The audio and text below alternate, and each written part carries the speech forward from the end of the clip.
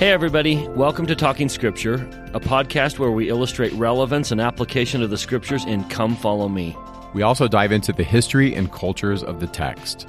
Thanks for taking the time to share and subscribe to this podcast.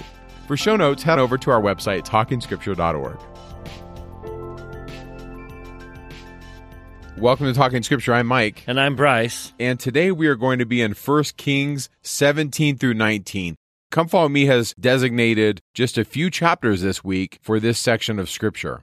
If ever there was a prophet that symbolized power and might and majesty and God moving in miraculous ways, it's the prophet Elijah. And so we're going to focus a lot on Elijah and on his life. But before we do that, we feel compelled to go back and do chapter 12. At the beginning of this year, we broke the Old Testament into 9 time periods. And so they were, number 1, the beginning, the creation and the aftermath. Number 2 was Abraham and his family. So we saw the covenant in a family. Number 3 was Egypt. And that was looking at the covenant in bondage. Number 4, they go into the desert. And then they come out of the desert and they establish the promised land. So Israel in Canaan is number 5. And that was the judges. And we saw Ruth in that time period. And then they establish a kingdom. And for 3 kings, they're united. These kings rule over all of Israel. And then we go into a divided kingdom period. And chapter 12 is the division. It's the reason the kingdom split. And it also sets up the problem as to why the northern kingdom turns away from God and is destroyed much quicker than the southern kingdom. So let's go back and tackle chapter 12 because there's some really important application in both of those stories. So first of all, we remind you that Solomon is king of Israel. When Solomon dies, like is natural, his son is going to reign in his stead. His son is Rehoboam.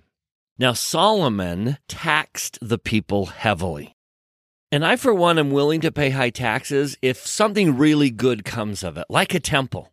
I would be happy to pay a high tax if we established a temple. And they have.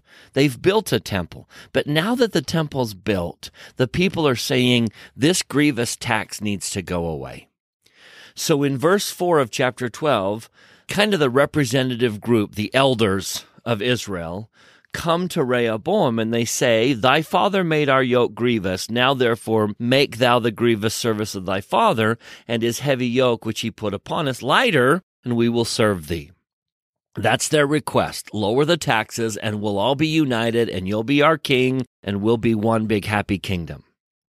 He says, let me have 3 days to think about it.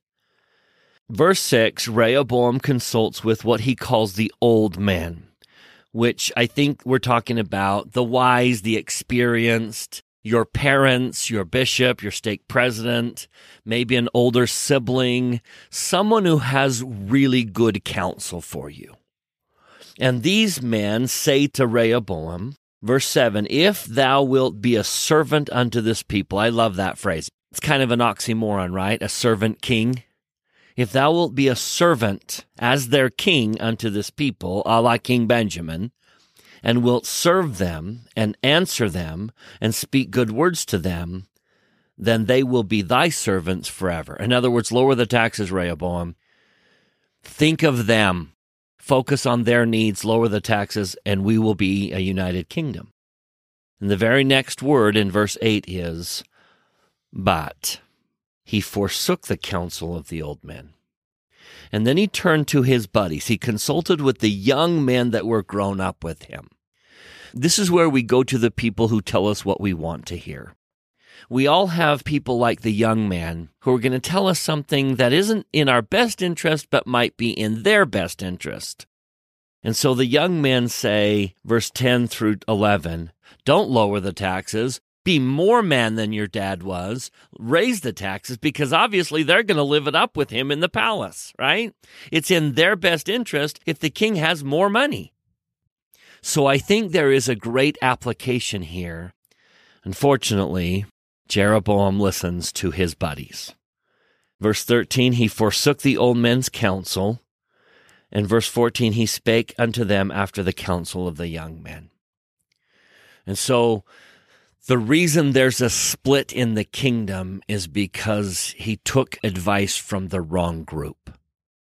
And I wonder how many times you've seen a split in a life or a split in a family or a split in a business because we took advice from the wrong group. We didn't listen to Abinadi and we burned him. And instead we thought King Noah was our friend. Or so many different examples of that. And you may want to ponder or have a great discussion this week about taking advice from the wrong people whose motives may not be in our best interest. It will cost Rehoboam a good chunk of his kingdom. So when they see the position of the king, verse 16, the people answered the king saying, "What portion have we in David?" And then they also quote 2 Samuel 20, verse 1, "To your tents, O Israel." That's this message that, hey, we're leaving. To your tents, O Israel, is a reminder that we're going to rebel now. And so at the end of verse 16, it says, "So Israel departed unto their tents, and Rehoboam is going to send a tax collector down to collect tribute, and the Israelites aren't going to like that." So verse 18 says that all Israel stoned him, the tax collector, with stones that he died. And so verse 19, I think, is a big clue. We read in verse 19, "So Israel rebelled against the house of David unto this day." So the author, I believe, is writing from the perspective of the south, from the kingdom in the south, which is Judah, and they're saying from their time period, which is probably the exile, from this time forward, from 921 BC till today, the exile, Israel and Judah are no longer one unit. The house of Israel is divided. This is a big deal. This is where we now have two kingdoms. So the kingdom in the north, that man Jeroboam, who's kind of been voice for the people, is going to be appointed king in the north. And the northern kingdom will be known as the kingdom of Israel. In the south, Rehoboam does maintain a little portion of his kingdom. It says in verse 21, "When Rehoboam came to Jerusalem, he assembled all the house of Judah with the tribe of Benjamin." So the southern kingdom is pretty much Judah and Benjamin. The northern kingdom is everyone else. So northern tribes, or kingdom of Israel, or Ephraim, because that's the dominant tribe, or Samaria, because that's kind of where their headquarters are going to be. That's all the northern tribe. And now we have the 10 tribes. And they will be called the lost 10 tribes. And as soon as we say Ephraim, some of you are realizing, wait a minute, Ephraim is one of the lost 10 tribes? Yes. Your reference on that is going to be 2 Kings 17. In 721 BC, Assyria comes from the north and conquers the kingdom of Israel, or the kingdom of Samaria. So it's called the fall of Samaria, or the scattering of the tribes. And we'll talk about that in a couple of weeks. But from this time forward, from 1 Kings 12 to the end of the narrative of 2 Kings, these books, 1 and 2 Kings, are the story told, I believe, from the southern perspective of the kingdom of Israel to the north and Judah to the south. And to throw some dates at you, 921 BC to 721 BC is the kingdom of Israel. The kingdom of Israel are going to have 20 monarchs. According to the author of Kings, all of them are wicked. There's going to be 5 familial dynasties in the north. They're all set up in Israel in the north. All were short-lived and ended by assassination or by violence. 7 of the 20 kings are murdered, and 1 of them dies by suicide. So know that during this 200-year period, if you're a king in Israel, you have a 40% chance of dying by murder or suicide. So those are not good odds. Now, Judah in the south, which Bryce has mentioned as Judah and Benjamin. This is known as the southern kingdom. They too are going to have 20 monarchs. But the kings of Judah reign from 921 BC all the way to when Nephi leaves in 587 or 586 BC. So the kingdom of Israel lasts a lot longer. In fact, over 100 years longer. So as the kingdom of Israel ends in 721, the kingdom of Judah ends in 586. So it starts with Rehoboam in 922, and it goes all the way to the time of Nephi. Now, Judah has 20 kings as well, and according to the author of 1 and 2 Kings, 12 of them were wicked, and 4, advance their nation economically and religiously. Probably the king in here that's the best, that's described as the most righteous, is going to be Josiah. Josiah is going to be the embodiment of all the hopes of the Deuteronomistic editors. He's going to do all the things that Deuteronomy says a good king should do, and we'll get to him in a couple of weeks. But just know now, we've got 2 kingdoms. They each have 20 kings, and they're generally described as bad. I mean, Israel gets a lot of negative publicity. I mean, all the kings are bad. But Judah's not much better. I mean, most of them are bad as well. So that's the story, big picture, of the kingdoms, Judah and Israel. In the show notes, we'll put a chronology with dates of who the kings were, and we even reference, here's the verses you can read. And so I think a chart like this is really helpful so that if you get lost in your reading and you're like, okay, wait, who is Joash? This chart will be very helpful so you can kind of get your bearings. Now, there's a reason that the north is more wicked than the south, and that's the rest of chapter 12. So chapter 12 establishes the reason for the split and then kind of the reason why the north falls apart so quickly. The north is taken captive over 100 years before the south, and there's a reason presented in the text. And that begins in verse 26 of chapter 12. See, Jeroboam, who's the king in the north, has a problem. And you remember that according to the law of Moses, on 3 occasions throughout the year, you were supposed to present yourself at the temple. 3 times a year, you've got to go to wherever the temple is. Well, guess where the temple is? It's in the southern kingdom. It's in Jerusalem, which is part of the kingdom of Judah. So Jeroboam has a problem. If my people go to the south to worship in the temple, they may not return. And so in verse 27, he says, if this people go up to do sacrifice in the house of the Lord at Jerusalem, then shall the heart of this people turn again unto their Lord, even unto Rehoboam, king of Judah, and they shall kill me and go again to Rehoboam, king of Judah. So guess what he does? Starting in verse 28, he sets up false temples. Glorious, beautiful, eye-catching false temples on the very way to Jerusalem. He puts one at the bottom of the kingdom. He puts one at the top of the kingdom. He puts them in strategic locations so that people who had their eye going to Jerusalem will turn. He'll catch their eyes and keep them in the north. Now, do you see the symbolism of that? Tell me Satan isn't doing the same thing today. Tell me he hasn't set up all sorts of eye-catching imitations so that he catches their eye and pulls them off the path and keeps them from going to the temple. I think you could have a wonderful discussion with your family, your friends, with a class this week about the imitations that keep us from going to the temple, that catch our eye and keep us in the northern kingdom as a symbol. And so it works.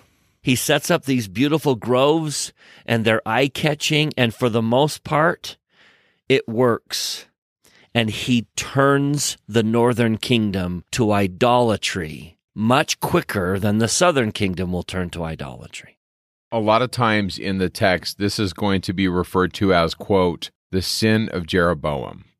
And one of the ways we can apply this is Jeroboam is afraid, and he makes a decision based on fear. And I like the advice by President Packer where he said, do not take counsel from your fears. Have faith. And so in this instance, because Jeroboam's afraid they're going to go south during the festivals to Jerusalem, out of fear, he makes this decision. And I think this chapter 12, is a big deal for the rest of 1st and 2nd Kings because over and over again, the author will refer to the sins of Jeroboam. And it's this counter temple.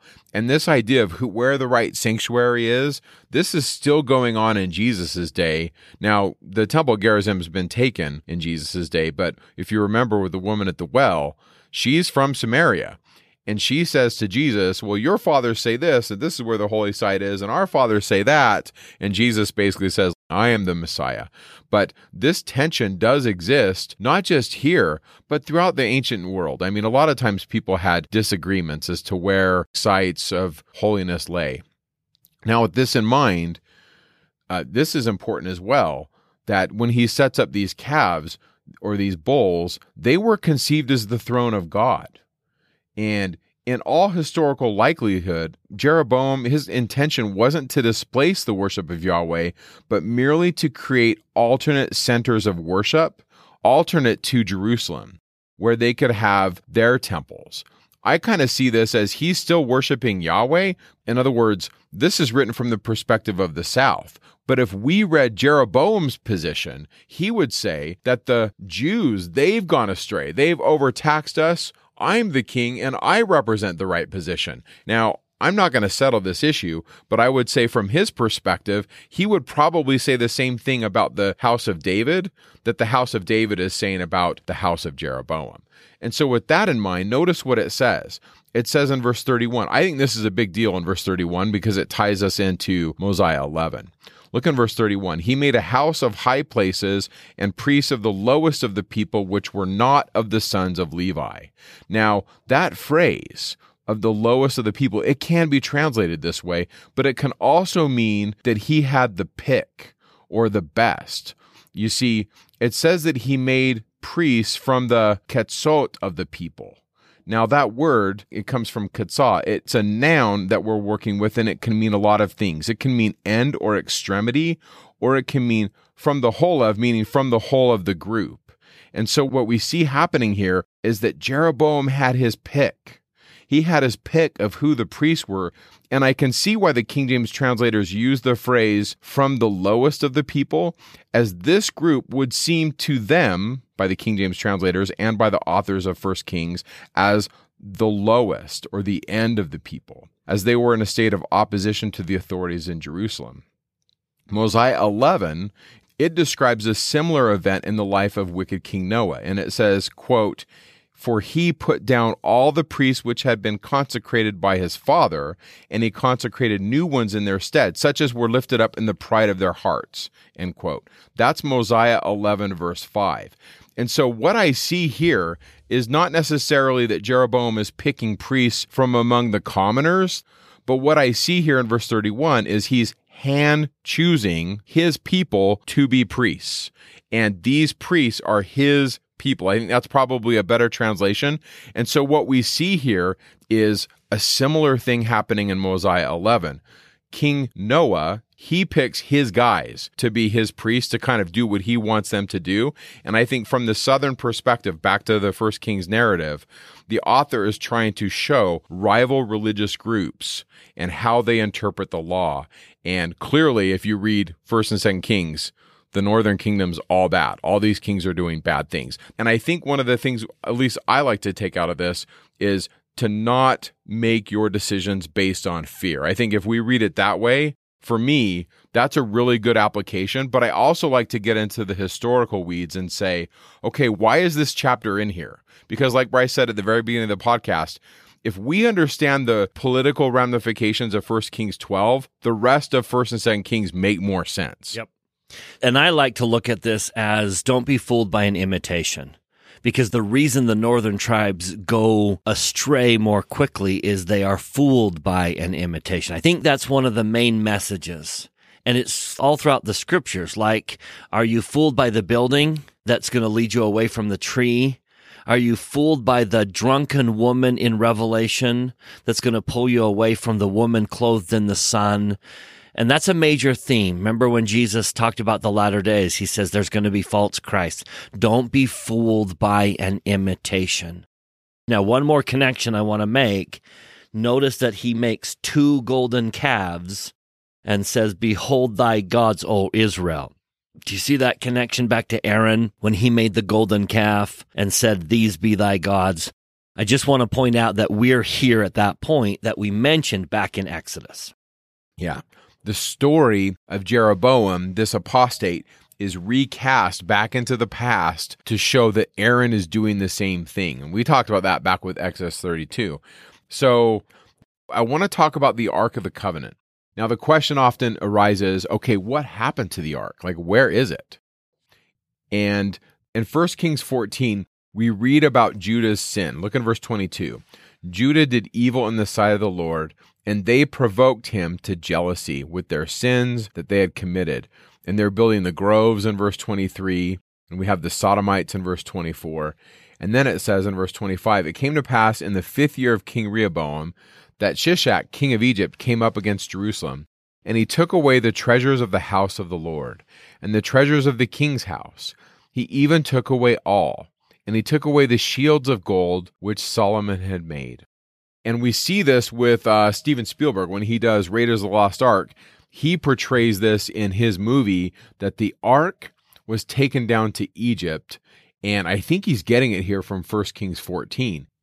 Now, we read here in Kings that the Egyptians take the articles of the temple, but it doesn't say the ark. So what happened to the ark? Like, where is it? Now, just know, I'm not going to settle it. Like, I don't know. I mean, if I could tell you where the ark is, we'd make a movie out of it, right? That'd be great. But we have some different historical sources that give us clues.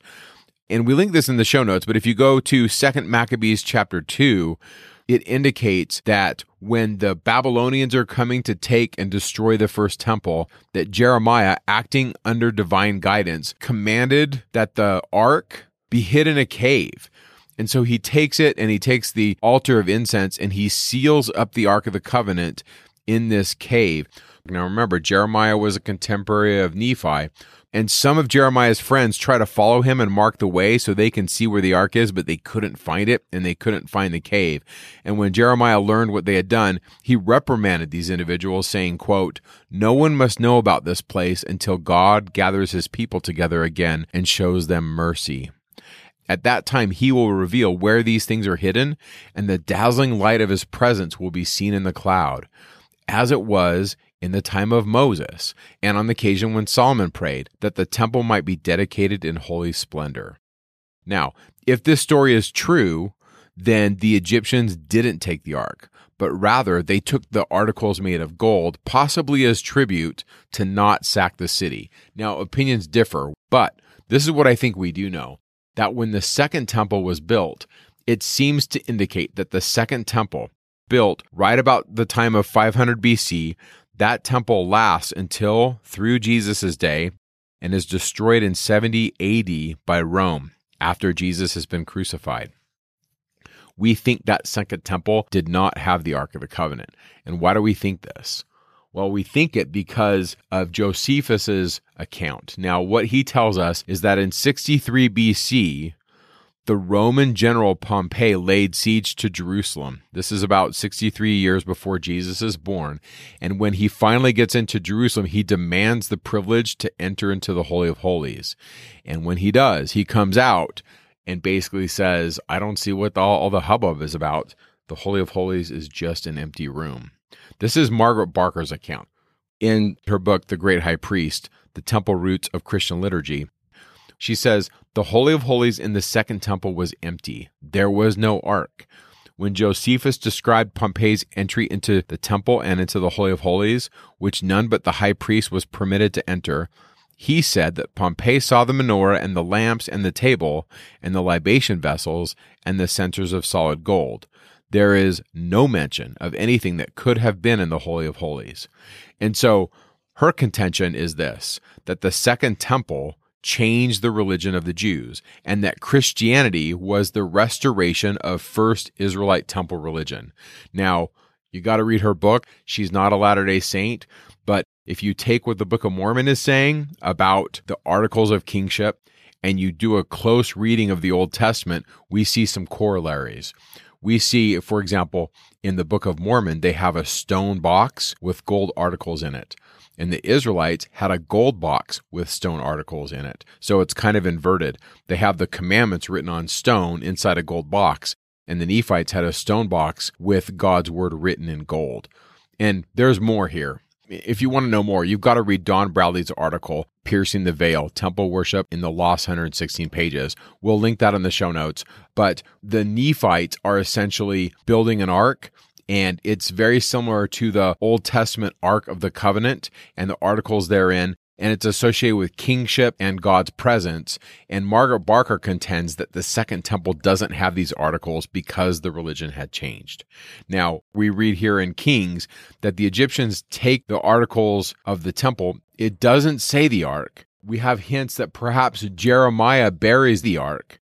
We have Josephus seeming to report that the Holy of Holies was empty during the time when he raids the temple in 63 BC.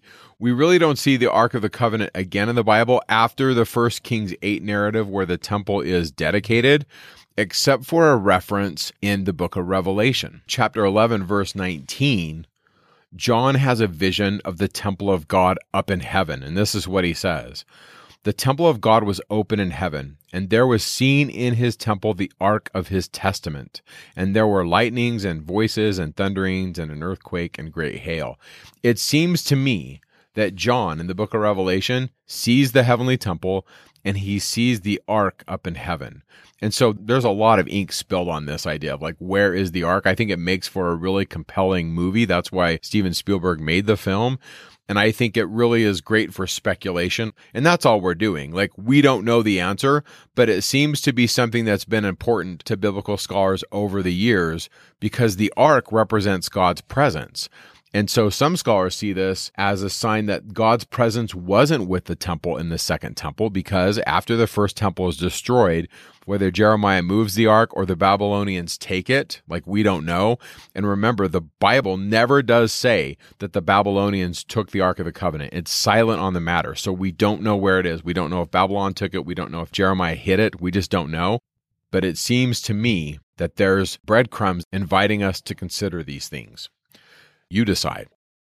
Now we're going to leave the story of Judah here in the 14th chapter of 1 Kings, and we're going to skip ahead to the 17th chapter in 1 Kings, where we read about the north, and we read about King Ahab. He's this wicked king with a wicked wife, and he's going to contend against Elijah.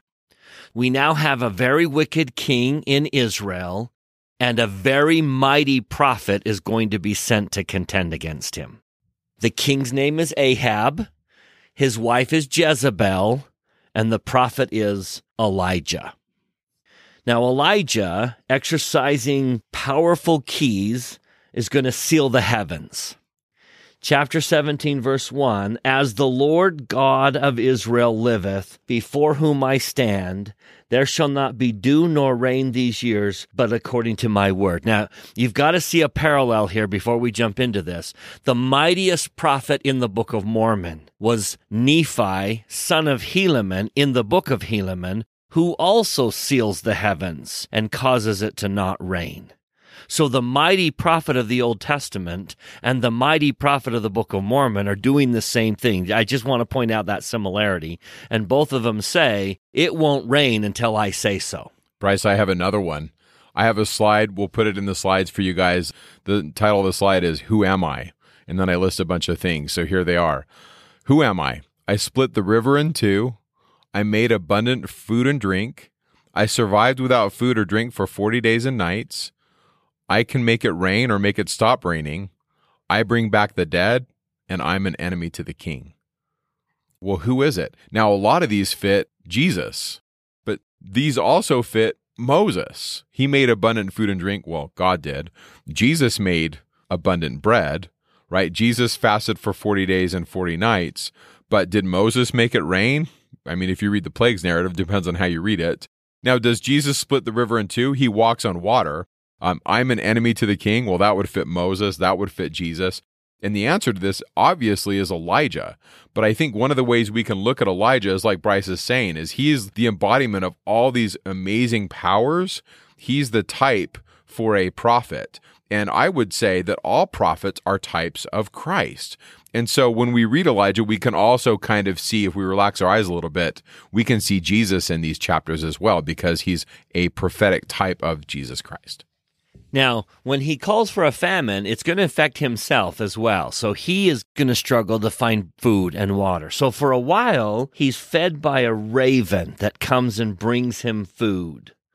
And then the brook dries up and the raven stops coming. And so he sends him to Zidon, to a place called Zarephath, which is north of the city of Tyre. So we're outside of the territory of Israel.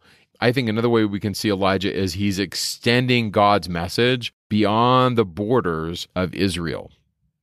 Now, this is a landmark story. This is one of those major Old Testament keystone. You got to remember this. Beautiful symbolism. So Elijah walks into the city and asks a widow woman who the Lord has made sure is there at the right place at the right time. And he says to her in verse 10, "Fetch me, I pray thee, a little water in a vessel that I may drink." And as she was going to fetch it, he called her and said, "Bring me, I pray thee, a morsel of bread in thine hand." Now she tells us her story. So here we have a hungry, a thirsty prophet. And that represents Christ and God, who's hungry and thirsty for our righteousness, who's hungry and thirsty to bless us. And now we have a woman, and we get to know her story. And she says in verse 12, "As the Lord thy God liveth, I have not a cake, but an handful of meal in a barrel, and a little oil in a cruse.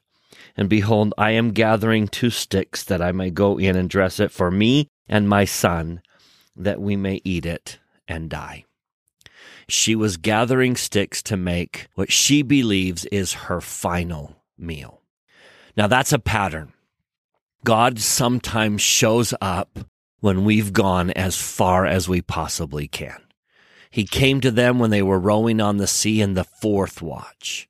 He came to Joseph Smith when Joseph says, "At the moment of greatest alarm." He shows up in 3rd Nephi and gives the sign probably right before they were about to be destroyed and killed because the sign hadn't been given.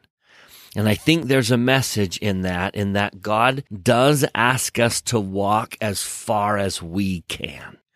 This woman has come as far as she can. And I don't think she's going to make a cake for herself and her son. I think this is for her son. Yeah, I think that if you're a parent and you have a hungry child and you have one meal, you're clearly going to give it to your child. Yeah. Which makes this request of Elijah hard to fulfill.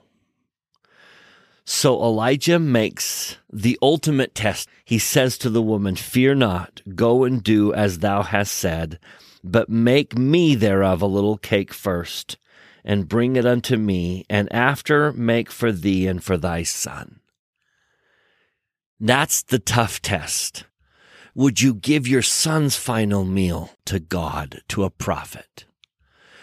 And he says, look, if you're willing to give something to God, that's a sacrifice to you because God is important to you. He's willing to return so much more than you gave him. He says, if you do this, verse 14, "The barrel of meal shall not waste, neither shall the cruse of oil fail, until the day that the Lord sendeth rain upon the earth." Now, I believe we're in the same position. All of us today are in that same position. The God of heaven comes to us and says, would you be willing to let go of certain things, to sacrifice and to give up maybe their sins that we're holding on to? Maybe it's our money that we've come to cherish. Maybe it's our time that is so precious. The God of heaven says, if you'd spend some time doing family history work, I can send you great blessings. If you'd give a little bit of your money, I can give you bounteous blessings. This is the gospel kind of in one story. This is the request of God, is if you will let go, I will replace what you give up many times over with greater blessings. And I think we could really pinpoint it to say, if you will let go of the natural man and the desires of the natural man, if you will give that to God, I will replace the desires of the natural man many times over with a joy and abundance and blessings that you can't even conceive. Are you willing to do it? Are you willing to let go of the things of the world? Are you willing to let go of that last meal and give it to God? And she does. Verse 15, she went and did according to the saying of Elijah. And I wish we had more than just that sentence. I wish we could know the whole story. But she went and did.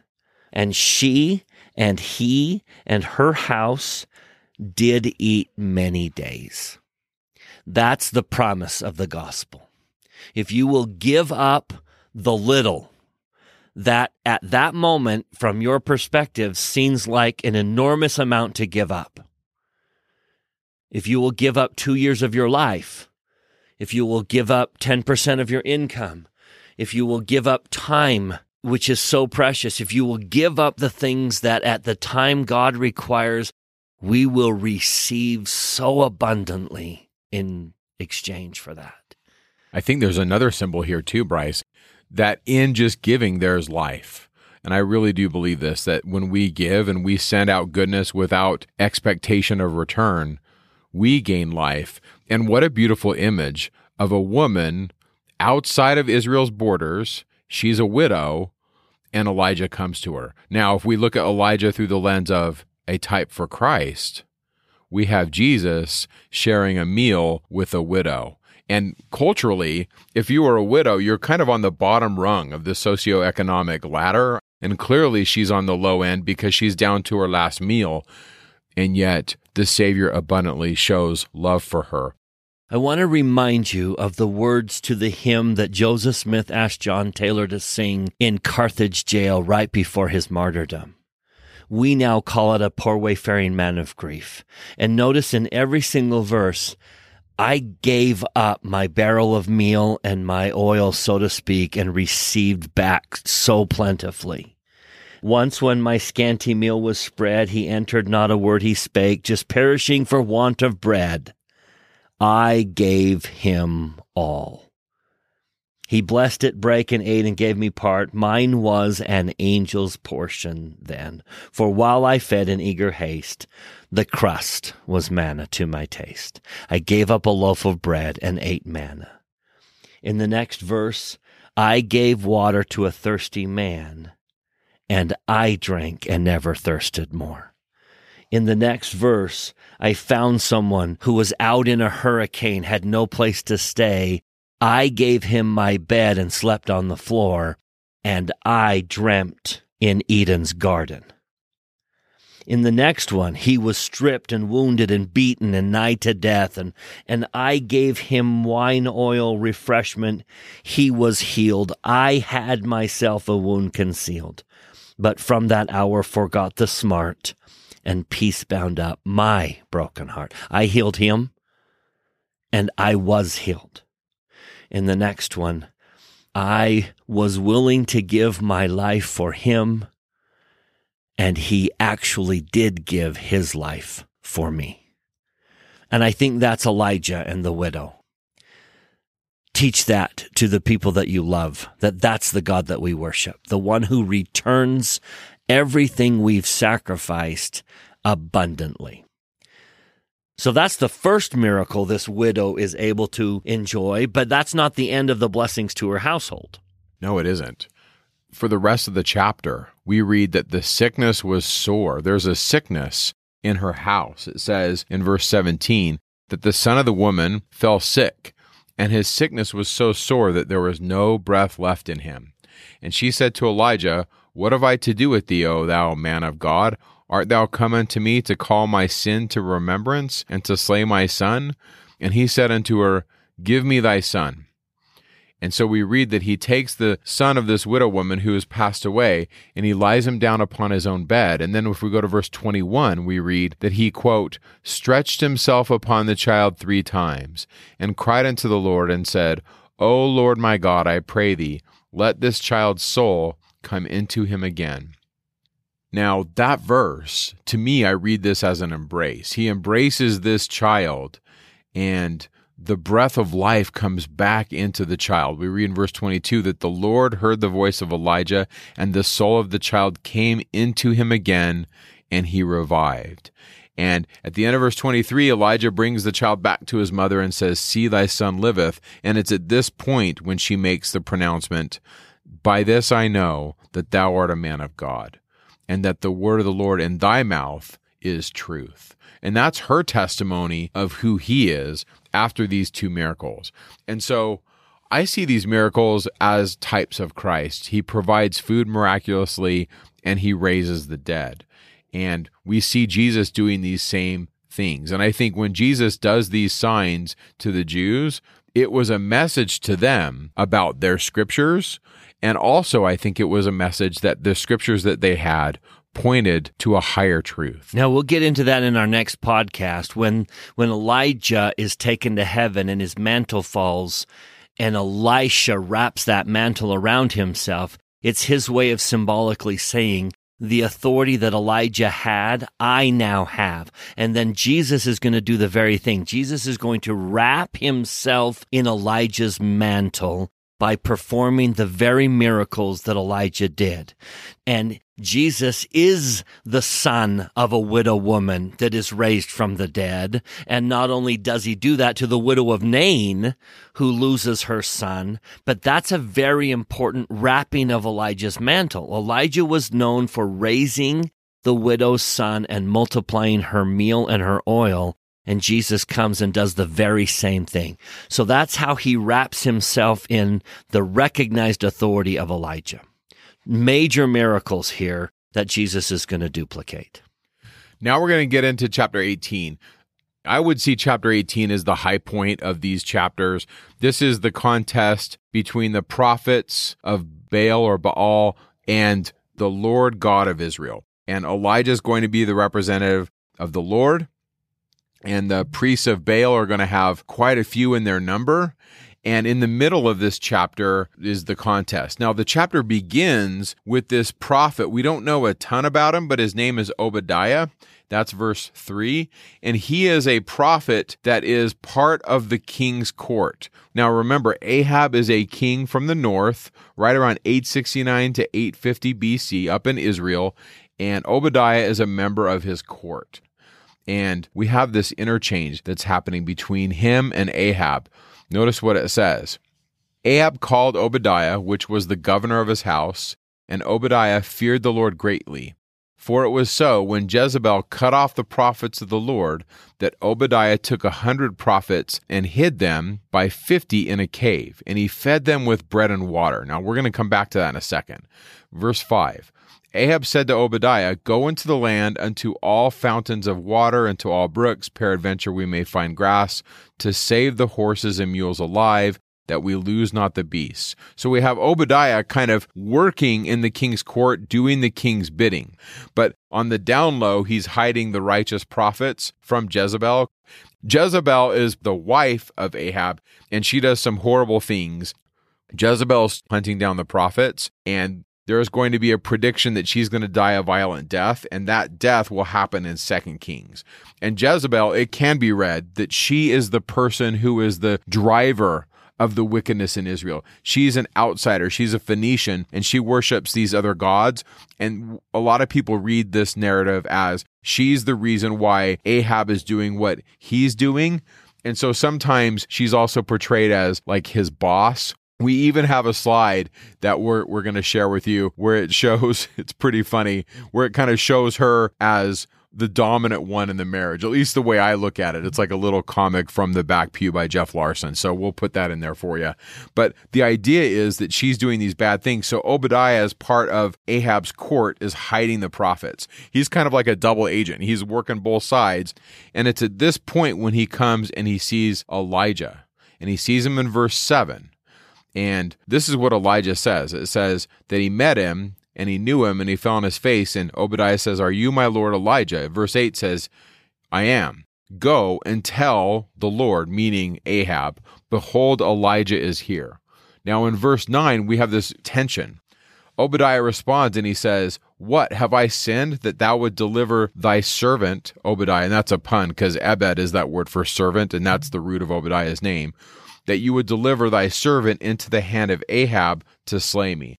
So essentially what's going on in verse 9, when Elijah says, hey, go tell Ahab I'm here, he basically says, I really don't want to do that. I don't want to upset him. In other words, I want to do what's right, but I don't want to rock the boat. And so verse 10 says, As the Lord thy God liveth, there is no nation or kingdom whither my Lord hath not sent to seek thee. And when they said, He is not there, he took an oath of the kingdom and nation that they found thee not. Verse 11, Now thou sayest, Go, tell thy Lord, behold, Elijah is here. So again, Elijah says, Go tell him. And so he does. He tells Ahab that Elijah is here.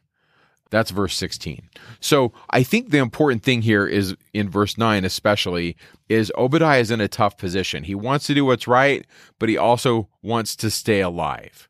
Now, parenthetically, now this is not the main thing, but I want to just pull on this thread briefly, and that's verse 4. If you look in verse 4, it says that Obadiah took the prophets and he hides them in a cave by 50s. So there's some connections here with this number 50, and he's got two groups of them and he's hiding them in a cave.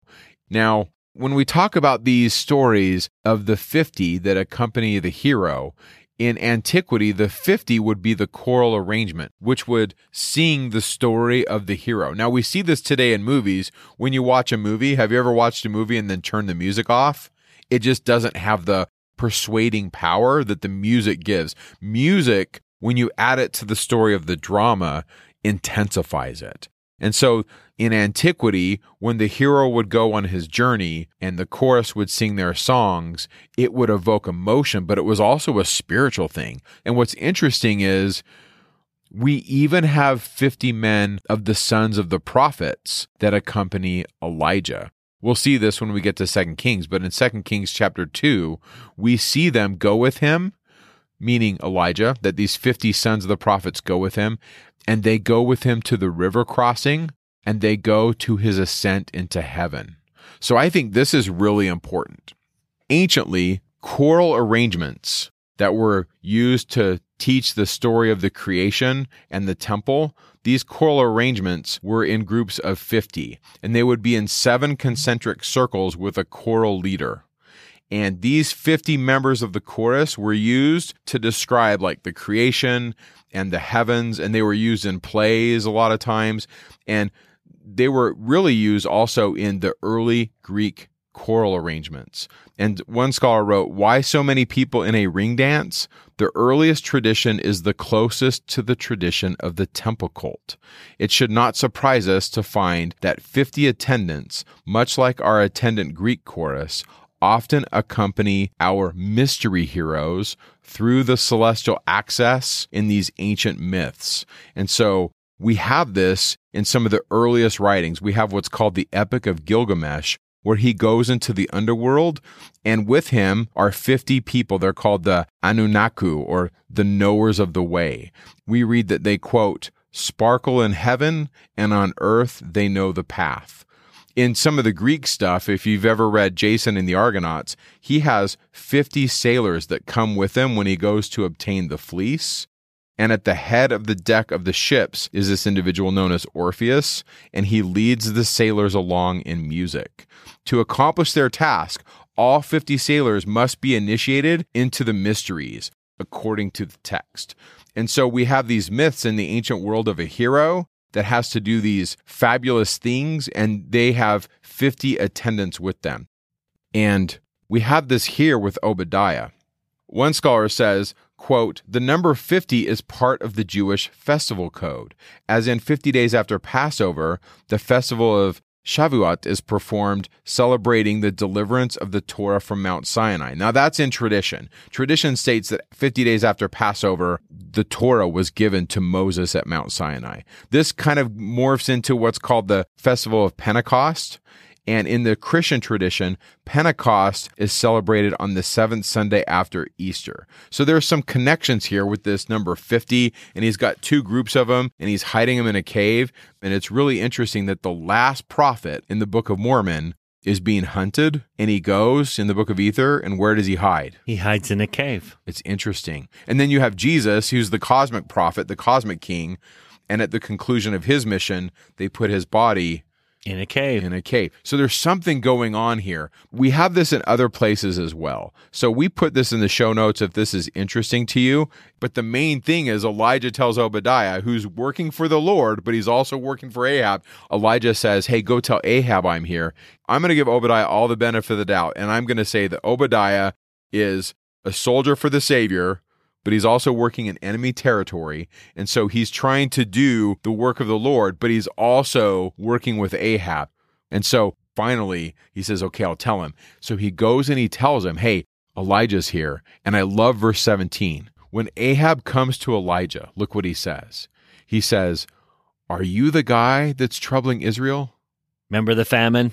Yeah, like, is this you? And I love the response Elijah gives. I have not troubled Israel, but you have.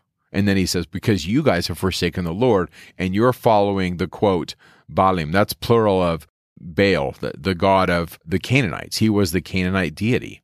And so with this, we set up the contest between the priests of Baal and Elijah, who's the representative of the Lord God of Israel. And his question is going to be symbolic, not only that story of Obadiah, but Ahab.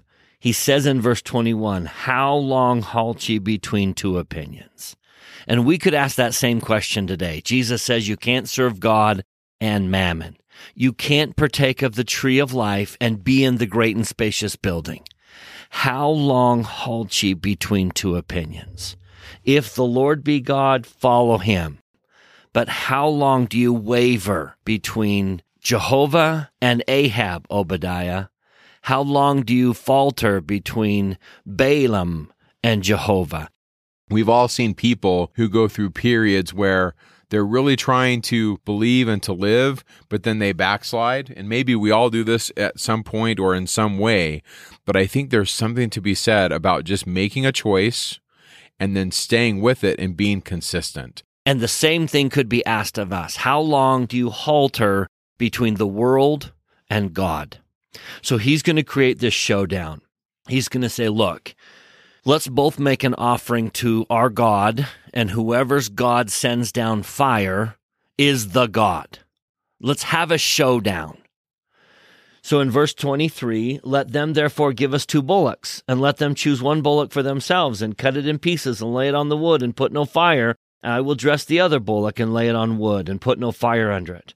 Call ye on the name of your gods, and I will call on the name of my God, and the God that answereth by fire, let him be God. And all the people answered and said, it is well spoken. That's a good challenge. And so the priests of Baal go first.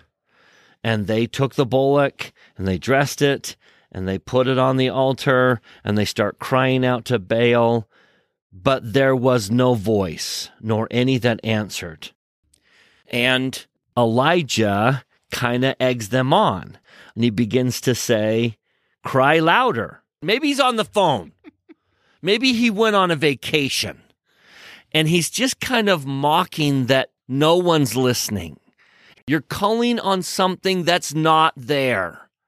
Now, this is an interesting twist on the role of a prophet. I just can't find myself believing that a prophet is mocking and making fun. I don't know if this is just a little exaggeration to make a point, but they began to cry aloud. They cut themselves with knives, and it doesn't happen. There was no voice, no answer, nor any that regarded. And now it's Elijah's turn. So he repairs the altar of the Lord.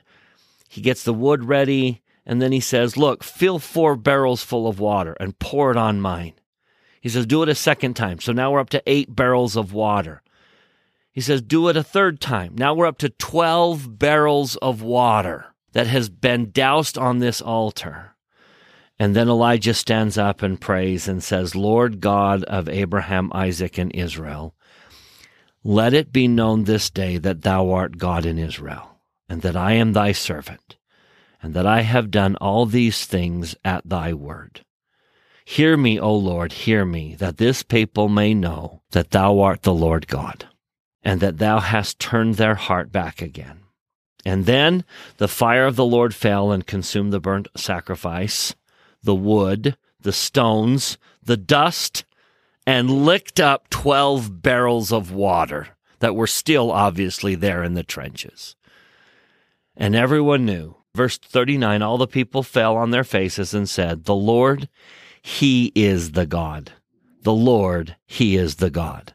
You know, this phrase is used in other places in the Old Testament. We read this in Deuteronomy 4, and this phrase was later used as the culminating confession of faith at the conclusion of the Day of Atonement. At the conclusion of Yom Kippur, they would say, the Lord, he is God. And so this is kind of a continuation of those ideas. And everyone knew, the Lord, he is the God. Now, This is not common that the Lord thunders down and proves that he is God in heaven. But every once in a while, God does in fact prove himself. He does in fact have proving miracles come that leave us with great evidence that he exists. May I be so bold as to say that he's done the same thing in our day. The Book of Mormon is his proof.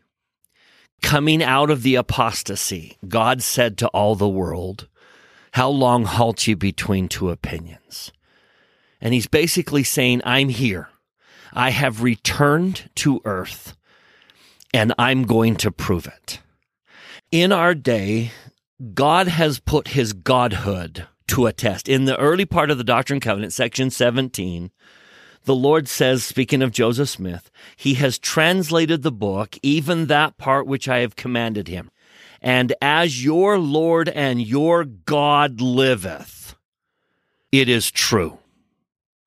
In other words, the Book of Mormon is the proof that we have today that Jehovah is God.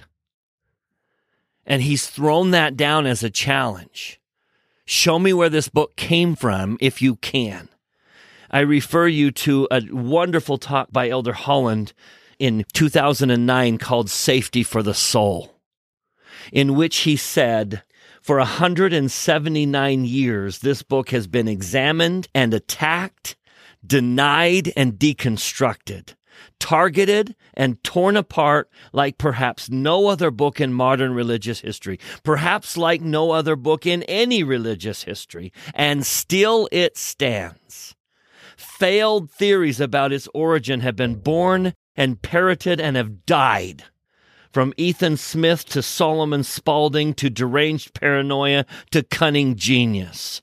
None of these frankly pathetic answers for this book has ever withstood examination, because there is no other answer than the one Joseph gave as its young, unlearned translator.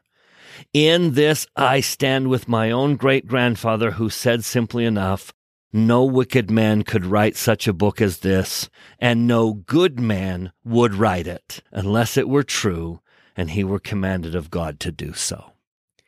I think as you read the story of Elijah and you say to yourself, why doesn't he do that today?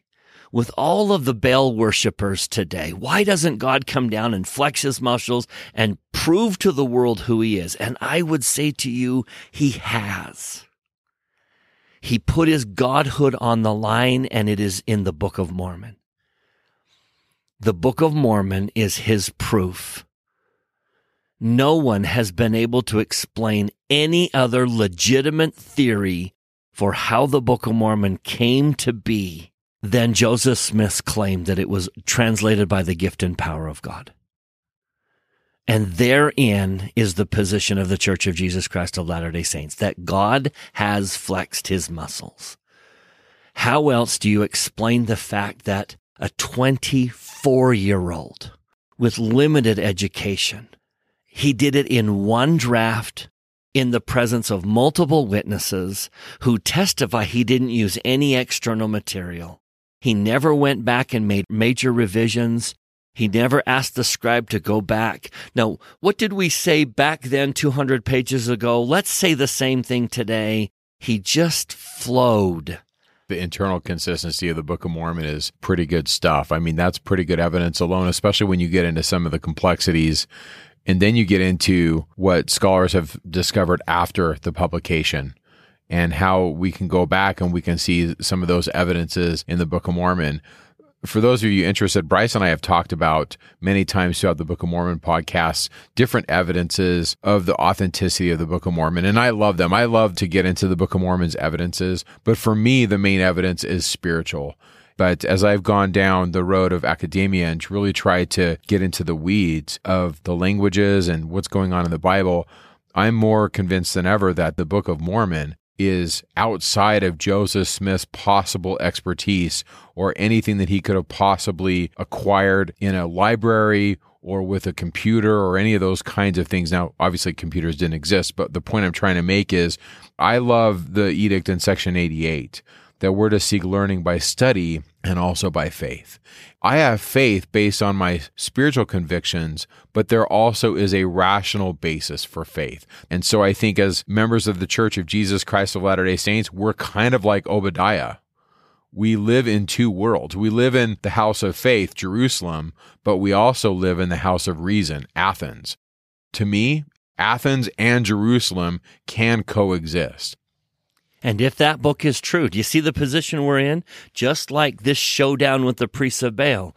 If that book is true, then Joseph was in fact a prophet. There was in fact apostasy and a need for a restoration. There was in fact a restoration of keys, which Joseph holds. If the Book of Mormon is true, then the Church of Jesus Christ of Latter-day Saints is the restored church of God on earth, and it is led by a prophet. And God does live, and he has made himself known again on this earth. That's the position we're in with the Book of Mormon. I can't help but see this showdown with the priests of Baal and God's showdown with the Book of Mormon and not see a pattern there. Bryce, you're making a good point. Sometimes we ask, well, where's the pillar of fire today? And maybe it's right in front of us. Yeah. So when all of this is over, when the Lord has made the point that Jehovah is the God on earth, it's time for the famine to end. So Elijah says, hey, get you up. There's going to be rain in Israel. And he goes up to the top of the mount and prays, and here comes the rain. Elijah says it, and here comes the rain, and the famine is over. Now, in the beginning of 19, Elijah is really kind of depressed. If you look in verse 4, it says that he went a day's journey to the wilderness, and he came and sat down under a juniper tree. And then it says, he requested for himself that he might die, and said, "It is enough, O Lord. Take away my life. I am not better than my fathers." We see this also in Jonah. If you go to Jonah chapter 4, verse 8, Jonah says kind of the same thing. Lord, kill me now. Moses said it as well. Yeah, we see this in different places. We see kind of this image in the Psalm of Nephi, where Nephi is just so despondent. And I think part of the message of 1 Kings 19:4 and these other passages that we've referenced is that when we sign up to serve the Lord, it doesn't mean that everything is rainbows and unicorns. We're going to have some days that are just frankly no fun. And so he's in the midst of this state. Now, why is he in the midst of this state? I think part of it is he sees that even though they've had the evidence, Jezebel is still doing her thing. She's still hunting down the prophets. We see this also at the end of the story where, and this is found in Helaman, where Nephi tells them who killed the chief judge. And he shows them the sign and he tells them what's going to happen. And all of Nephi's words come to pass. And then the story reads that everyone walked away from him and he found himself alone. And there's something about that. I think we've all been in times of our lives where we're trying to do what's right and we're just totally alone. And I mean, the classic example is the Savior. He's in Gethsemane and he can't even get his apostles to stay awake. And he says, can you guys just stay awake for a little bit? And he's alone. Yeah. And there's this beautiful moment in Jeremiah chapter 20, which we'll get to Jeremiah in a few weeks. Jeremiah is the prophet of the Babylonian captivity. He's the one that cries out and there's destruction and everyone hated him. But Jeremiah says, O Lord, thou hast deceived me, and I was deceived. Thou art stronger than I, and hast prevailed. I am in derision daily. Everyone mocketh me. For since I spake, I cried out, I cried violence and spoil, because the word of the Lord was made a reproach unto me, and in derision daily. So he's just despondent. He's frustrated because in doing his job, it's made him a hated man. And then he has this beautiful moment where he says, Then said I will not make mention of him, nor speak any more of his name. And I know it's easy to have that. I'm done. I'm no longer going to do this because as I do this, people hate me. And then there's this beautiful moment where Jeremiah says, But his word was in mine heart as a burning fire shut up in my bones. And I was weary with foreboding, and I could not stay. In other words, I can't not do it. I can't walk away. I know it's true. Hard, yes. but I can't walk away. And I think that needs to be told in the other side. I know that that's going on in Elijah's heart. I know he's despondent. I know he's frustrated. And there's a loneliness in leadership, especially in righteous leadership. But if he has that Jeremiah moment where he says, I'm not going to do this anymore. I know there was that moment was, yes, I am, because I can't walk away. I just think that's a beautiful moment we need to add. Yeah. And then from this, we read in verse 5 that an angel of the Lord touched him and told him to arise and eat, and he does. And then a second time, the angel of the Lord came, this is verse 7, and touched him and said, arise and eat, because the journey is too great for thee. And verse 8 says, he arose and did eat and drink, and went in the strength of that meat 40 days and 40 nights unto Horeb, the mount of God. Now, I don't think this is Horeb that's at St. Catherine's Monastery, many, many miles away, because you see he's at Carmel. But it's probably another Mount Horeb that at least I don't know about. But he walks to a mountain. And then now the Lord comes to him in verse 9. And he says, what are you doing here? In verse 10, he says, I have been very jealous for the Lord of hosts, for the children of Israel have forsaken the covenant, and they've thrown down thine altars and slain the prophets with the sword, and I, even I only, am left, and they seek my life to take it away. You see, we have right here in verse 10 of chapter 19, where Elijah believes that the prophets have been slain. But I don't think they have been. You see, when we get to 2 Kings 2, we talked about this earlier, but we have 50 sons of the prophets who go with Elijah to his ascent. Now, I don't know, because it's not very specific, so I'm going to read it the way I kind of envision this in my head. So just know this is kind of how I view it. When Elijah crosses the river with the 50 sons of the prophets, and then when we get to where Elijah takes the mantle off, which we're going to do next week, I believe that the 50 sons of the prophets are there, that they're the choral arrangement, and that as he ascends, the music intensifies with the chorus because it lends to a drama. I see this whole story of Elijah's ascent as a temple drama. That's kind of how I see this. In fact, a lot of times anciently, they had this big circular flat space where the chorus would do their stuff, and they wouldn't just sing, they would dance. In the very middle of the circle was an altar. And I think that it's really interesting that the middle of this whole story is the altar of God, where Elijah calls down the power of heaven. And so my take on this, and I think this is a really important message that maybe applies to us today, is a lot of times the adversary wants to make you think you're all by yourself. And so in verse 4, he's depressed. In verse 10, he's depressed and he thinks he's alone. And I think a really good message that we can take and apply is when we go to church, we look around and we see we are not alone. And I think knowing that is a really big deal in the gospel of Jesus Christ, because if there's anything the adversary wants to try and convince me of, a lot of times it's, okay, you're crazy, you're alone. And he wants to pick us off and separate us. I mean, from the very beginning in Genesis, what does Satan do when he approaches Adam and Eve? He tries to separate them. I want to get Adam to eat the fruit, so he'll be separated from his wife. And I really see that as one of the messages, and I think it's important for us to realize, no, we are not alone. And I think that's part of what the podcast community is we're listening to the podcast of Come Follow Me, and we realize, hey guys, we're in this together. And I wonder if that was a big deal to Elisha. Elisha must have been one of those background prophets, background voices, who probably saw that Elijah struggled with this. And he probably saw that Elisha felt like he was alone, even when Elisha was there for him, which will maybe cause Elisha to say to his servant in a moment of that same despondency, fear not, they that be with us are more than they that be with them. Maybe that's where Elisha learned that lesson, is watching Elijah. And maybe we all need to learn that lesson. Fear not, they that be with us are more than they that be with them.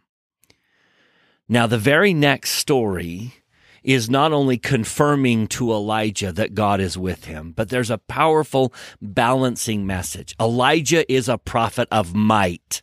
Elijah is this mighty man who calls down fire from heaven and seals the heavens and calls for a famine. And sometimes we get the impression that that's how God is. God is a God of might, and he certainly is. But if you're one of those that looks at your life and says, then where is he in my life? Because I don't see a lot of those call down fire from heaven moments in my life. So where is that, God? And I think chapter 19 is the balance to that. And we need to really, really hear this next story. So in verse 11, the Lord says, go forth and stand upon the mount before the Lord.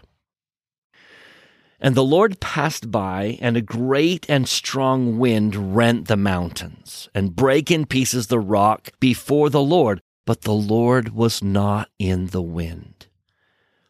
And after the wind, an earthquake.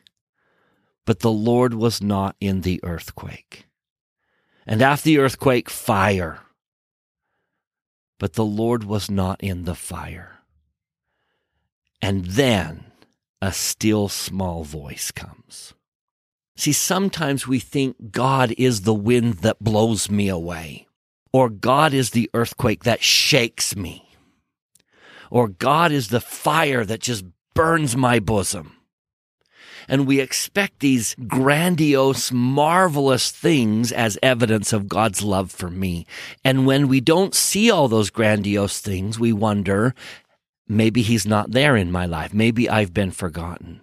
But I think the normal form he takes in our lives is that still small voice, that quiet assurance in peaceful moments that he's there. Now you go count those. You go count the times when that still small peaceful voice has gently reassured you that he's listening, that he cares. The time he reminded you where something that was lost could be located. The time he put a reminder in your heart that was very important. The time he just opened your understanding and you just understood something. The times when the still small voice came. That's the message we need to balance Elijah with, is that God was not in the strong wind. God was not in the earthquake. God was not in the fire. He was in the still small voice. Let that be your litmus test. Let that be your measuring stick. The quiet moments when I'm connecting to him in prayer, or when I'm singing a hymn, or when I'm quietly going about his business and serving him. Let me use 3 words that Joseph Smith uses in his history that I think are very significant and pertain to not only recognizing his hand, but trying to help other people feel his hand. Joseph Smith uses 3 interesting P words: prove, promote, and present. First, in verse 6 of Joseph Smith's history, he says that the clergy that are kind of competing for converts, trying to get people to come to their congregation, promoting this extraordinary scene of religious feeling. And may I gently say that sometimes when we stand up in sacrament meeting or when we teach a class, we feel like we need to be the wind or the earthquake or the fire, and we need to do something big and glorious, and we promote. Now, that doesn't mean that that doesn't happen occasionally, but when we're trying to imitate and get them to feel something big, sometimes we manipulate emotions and we want them to cry. If we can get them to cry, then we can convince them that they're feeling the Holy Ghost. But God is not in the fire. God is not in the earthquake. In verse 9, he mentions that others were proving. They were using the power of both reason and sophistry to prove. And sometimes that's our earthquake and our fire and our wind. We try to prove the truthfulness of the gospel. We try to prove that we're right. Now, there's a time and a place. I understand that. There's a balance. But we need to understand that that is not the normal form in which God comes. He doesn't come by proving. He doesn't blow us away with evidence. He doesn't shake us like an earthquake to prove that he's there. He comes as a still small voice. So let me contrast those 2 P's, prove and promote, with what Joseph Smith says he's going to do in verse 2. He simply says, I shall present. That's all he needs to do. I'm just going to present because I know the still small voice will testify that it's true. We need to look for the peaceful moments where our soul is in tune and we hear that very, very gentle voice. Do you remember in 3 Nephi when God testifies of Christ 2 times and they didn't hear it? And then they opened their ears and they heard. That's how God comes most of the time. When we teach, we don't need to prove and promote. We just present truth and trusting that still small voice will testify to people that it's true. I know God lives. And yes, I have had occasionally a fire moment or an earthquake moment or a wind moment. But most of the time, the vast majority of the time, I know God lives because of a still small voice. I'm so impressed with Alma, who could have testified of a shaking down from an angel, testified instead of a still small voice. I like that. I think that's important. Thanks, Bryce. We will see you next week when we get into Elijah's successor, Elisha, and his experiences as found in 2 Kings. Thank you for joining us, and make it a great week. Talking Scripture is not an official production of The Church of Jesus Christ of Latter-day Saints. The opinions expressed in this podcast are Mike and Bryce's opinions only. We refer you to official church sources and the church website to clarify any doctrinal questions.